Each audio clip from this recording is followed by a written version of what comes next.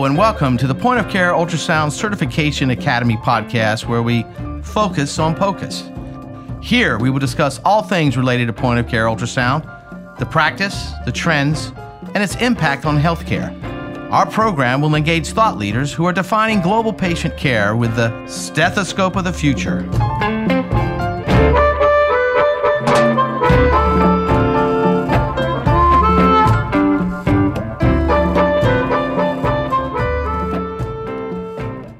Hey, what do you say? James Day here, recording live from the Focus on POCUS studios. And after 4 weekends of rain, it is now sunny in Media, PA. Today, we have Janelle Bludorn, and she is with us as our honored guest. Janelle is an emergency medicine physician assistant and educator at the University of North Carolina School of Medicine. She hails from the Great Plains of South Dakota, but received her physician assistant training at Philadelphia College of Osteopathic Medicine, aka PCOM, in 2010 before practicing emergency medicine on both coasts. One at the Cottage Health System in Santa Barbara, California, and Massachusetts General Hospital in Boston. At UNC, Janelle uses POCUS in her clinical practice in the ED and also integrates it into many of the PA programs that she teaches, including anatomy, patient assessment, and fundamentals of surgery. She was the keynote speaker for AAPA's inaugural Yes, iScan PA Student POCUS competition and was honored as North Carolina's 2018 PA of the Year. When not scanning, teaching, or saving lives, Janelle enjoys spending time in the Carolina sunshine with her dog, gardening, and following basketball. Hi, Janelle. Hi, James. I am super pumped to be here. How are you today? I got to tell you, I'm impressed and also jealous that someone as young as you are doing all these awesome things. And I just looked at your LinkedIn video that you did for Butterfly, and it floored me. Tell us. The Butterfly video was a lot of fun to do. Since the Butterfly ultrasound technology came out, I've been using it so frequently, not only in my clinical practice, but also in my work as an educator. And so when they approached me to say, hey, do you want to talk about how you're using this in your work? I said, yeah, absolutely. So they came down here, they shot for a day. We had so much fun. And I saw the video for the first time yesterday when probably everybody saw it, and I was super impressed by it. It was, again, just fun. I'm very lucky to be able to do a job where I get paid and to do what I love. Yeah. Which is teaching and scanning and practicing medicine. That is so awesome. And you have your own podcast. Wow. Yeah. I mean, are you truly a millennial if you don't have your own podcast? Oh, boy. I don't know. I'm Generation X. I sit back and watch the world burn. You know, we were lost to the Breakfast Club movie. I don't know. It's tough. So, how about that? So let's talk about millennials. Are we going to talk about man buns, the millennial mullet, or are we going to talk about flannel shirts? Or what do millennial women wear? I never can identify millennial. Yeah, I mean, I think that we like, I'm not going to say fast fashion, but we kind of change, our style evolves. I do think that the millennial men, they do like the man buns a little bit. But I think, millennial women were very, a little bit more like chameleons. We like to adapt to what's going on around us. And yeah. So I think that's what there's nothing stereotypical about what we wear. Yeah, I've noticed that. I don't want to say anything because Dave has the beard and kind of rocks the hipster millennial look. He might just shut me down here, so I have to be careful, tread lightly. So how about it? What's it like to be a millennial who teaches other millennials how to use POCUS? The interesting thing is that some of my students are actually older than me, and some of them are actually Gen Xers like you. But I'm sorry to hear that. That's okay. It's fun. I really love teaching a diversity of ages. But when it comes to teaching point-of-care ultrasound to students that are millennials or any learners that are millennials, the great thing is that people are usually able to sort of pick up that probe and put it on the anatomic location where they would expect to see an organ like a kidney or something like that, and they're able to look at that screen and manipulate their hand with the probe, and really intuitively manipulate that image and be able to optimize their image. And I really kind of chalk that up to the fact that a lot of us sort of grew up playing like video games. You know, Yes. we were pretty good at Mario Kart and those type of things. And so this idea of using something tactile, like whether it is like a video game controller or an ultrasound probe, and then looking at a screen and having what you're doing, you know, in the real world or tactile affect what you're seeing on a screen or what's happening on a screen, it's almost second nature to people that are millennials. And so I do think that it's a little bit easier to teach point of care ultrasound to people that have sort of grown up with that idea of, you know, of being able to manipulate something on a screen with what they're doing in real life. So I think it's kind of fun. It's kind of easy. Yeah, and you know, I kind of noticed that when I worked at the Sim Center. That we used to, before millennial was the hot term. It was there was a lot of people, we used to call them the digital kids. You know, they must have spent a lot of time with the Xbox, and they just took to the simulators like incredibly. Absolutely. And I think also the other thing with millennials that really is great with point of care ultrasound, and we get given a little bit of flack for wanting to have things now, being that like now generation, we want our information at our fingertips. And that's another beauty of point of care ultrasound is whether you are a millennial physician or PA or nurse practitioner, or I mean any other type of clinician or healthcare provider, you are able to get just a wealth of knowledge so quickly if you have those skills with point of care ultrasound. And so it really does play into what I would call a strength of our generation of wanting and being able to attain information and knowledge super quickly. Yes, yeah, that's you guys are changing the world, and I love it. So I'm going to ask you something. So, you know, you integrate POCUS into a foundational physician assistance education. How's that working for you? I think it's working pretty well. Good. So the first place that we actually integrated ultrasound into the true foundational preclinical curriculum over at the University of North Carolina PA program was in the anatomy course. And I'm going to tell you, the anatomist that teaches our anatomy course, he's taught anatomy for years and years to all the medical students at UNC, and he is one of the most decorated medical educators that we've got here. And clearly his course is a well-oiled machine.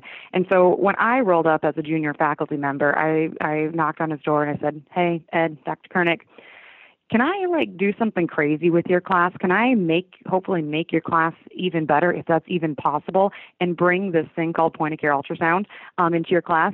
And he was so chill about it. He said, "Yeah, absolutely." So what we ended up doing is I wrote a curriculum to have point of care ultrasound augment this already amazing and robust anatomy class. So what happens with the students is that they go learn anatomy from the anatomist in the classroom. Then they dissect in the cadaver lab what they had learned about in the classroom. And then in a session following, we go and we scan on one another or on standardized patient models those same structures that they've learned about in the textbook and in the PowerPoint, then they've seen on a cadaver. And then they get to see them dynamically, what they look like in a real live living person. And it actually adds a little bit of like a clinical context. And one of the things that my students have shared with me is that they really enjoy the point of care ultrasound anatomy sessions, not because, they get to see, anatomic structures in another way, but it kind of refreshes them when they're learning all this like foundational stuff, kind of refreshes them and says like, this is why I'm going into medicine. I want to be able to look at images and, make a diagnosis, make an assessment. And it kind of reminds them why they are there early on in their training. So Yes. I found a lot of success with, integrating this in a foundational course. Yes, that's all. I mean, I love that. And there's a lot of anatomists that are actually integrating it, what you did there at Duke. And you handled that very nicely because you're dealing with someone who's had their curriculum pretty much nailed for years, and you come in and you ratchet it up several notches. It's when you can see mitral valves and aortic valves snapping and popping, that says a lot to looking at cadavers and things like that. Yeah, it brings it to life. Yeah, and so, on this iScan, what is that? The PA, I think was that at one of your conferences? I think your PA conference was in New Orleans, wasn't it? Yes, so last year, so 2018 was the first year that we had the Yes I Scan competition. It was the brainchild of Patrick Bafuma, who's an emergency medicine PA up in New York. And he had this crazy idea. He went to AAPA, which is the American Academy of Physician Assistants, which is our big PA organization. And he pitched his idea, and they, again, took a risk on him. And he put together this amazing student competition where PA students from all across the country compete against one another with point-of-care ultrasound skills. And it was really, really fun, and we did well enough last year that they're letting us do it again. So I'm flying to Denver tomorrow to go to AAPA 2019, and that's where we're going to have part 2, or the second edition of Yes I Scan. And so that'll be happening in just a few short days, and so we're all revved up and prepped to do this. That's really cool. So another thing, you're a young lady, a woman in medicine. How has POCUS helped advance or maybe shape your career, maybe your practice? Yeah, absolutely. It's funny when I tell people that I do point-of-care ultrasound, and especially if it's somebody that's, not really in medicine, if it's, somebody that's like in academia, but maybe in the sciences or something, one of the first things that comes out of their mouth is, "Oh, so you look at babies, right?" Because that's, Yeah. I'm sure that you get that too. I mean, you're a sonographer, but there's so many other applications than just looking at fetal development and kind of like women's health applications. And so I think that even though I first learned point-of-care ultrasound as a women's health PA, because that's actually where I started my career, there are so many more applications. And so, of course, like as a woman, you kind of get a little pigeonholed into saying like, well, if you do ultrasound, you're probably doing this on women. But how it's helped me as especially a young female medical educator is it's really given me an avenue to be creative and sort of find a niche where I can develop some leadership. And so it was an area for PA education in particular where there wasn't a lot of stuff happening, where there wasn't a lot of leadership. And it was a space that as a young female PA educator, I was able to sort of like stake my claim, make it my own, and grow and build a community, and a community that is, both males and females, but a lot of other junior faculty members that are females that are really leading this revolution of putting point-of-care ultrasound into PA education. And I'm really proud to be part of that. Yeah, you should be. So, I'm thinking about physician assistants and the ones I've known over the years, and that's a relatively young field. So what kind of opportunities or the challenges, perhaps, the yin-yang exist for the PAs who want to learn POCUS? Absolutely. Yeah, we are quite a young profession. We just had our 50th anniversary of being a profession last year. Woohoo. I didn't even know it was 50. Yeah, it was 50. Wow. Yeah, it started 50 years ago in North Carolina. So it feels pretty cool to be in the state where this all started. But in terms of, I guess, challenges, I mean, there's a lot of opportunities.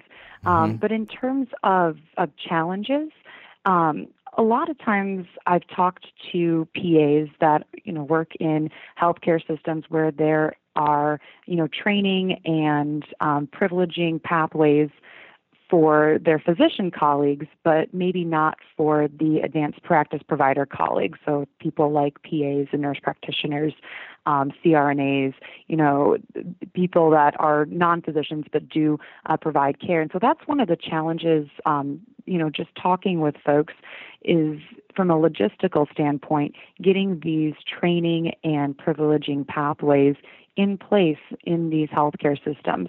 But at the same time, on the flip side, that is also an opportunity for leadership for these advanced practice providers to, work with the leadership and the administration and the education teams at their institutions in order to establish these things. And I think I'm a firm believer that, if you want something done or if there's a shortcoming, that you're able to step in there, especially when it's advocating for skills or advancement for your own profession.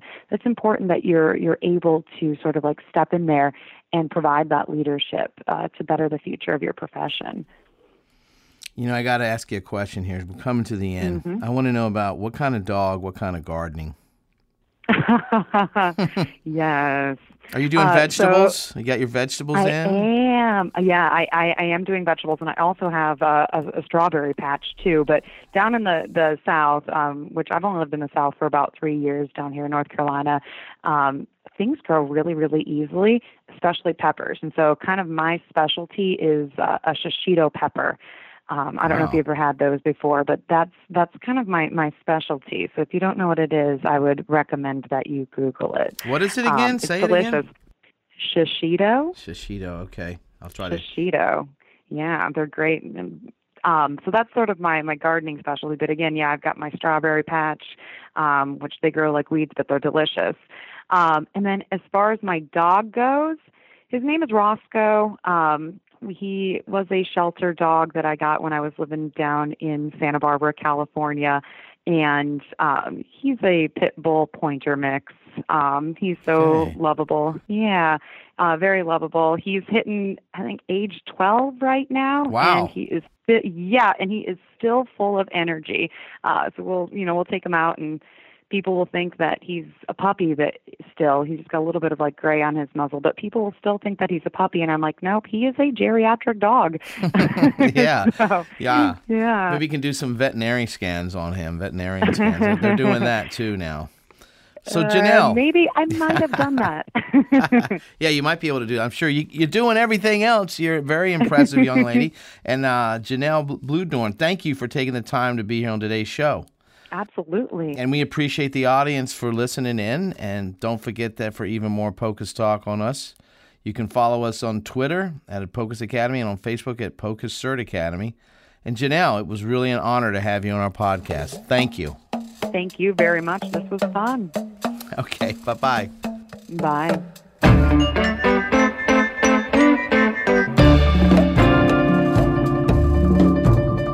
We hope you enjoyed today's podcast, Focus on POCUS. Be sure to tune in with us next week for more interviews with thought leaders that are on the forefront of global point-of-care ultrasound.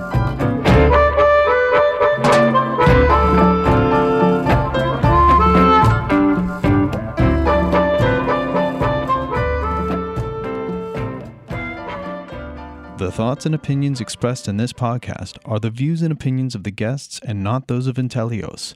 This podcast is for information purposes only.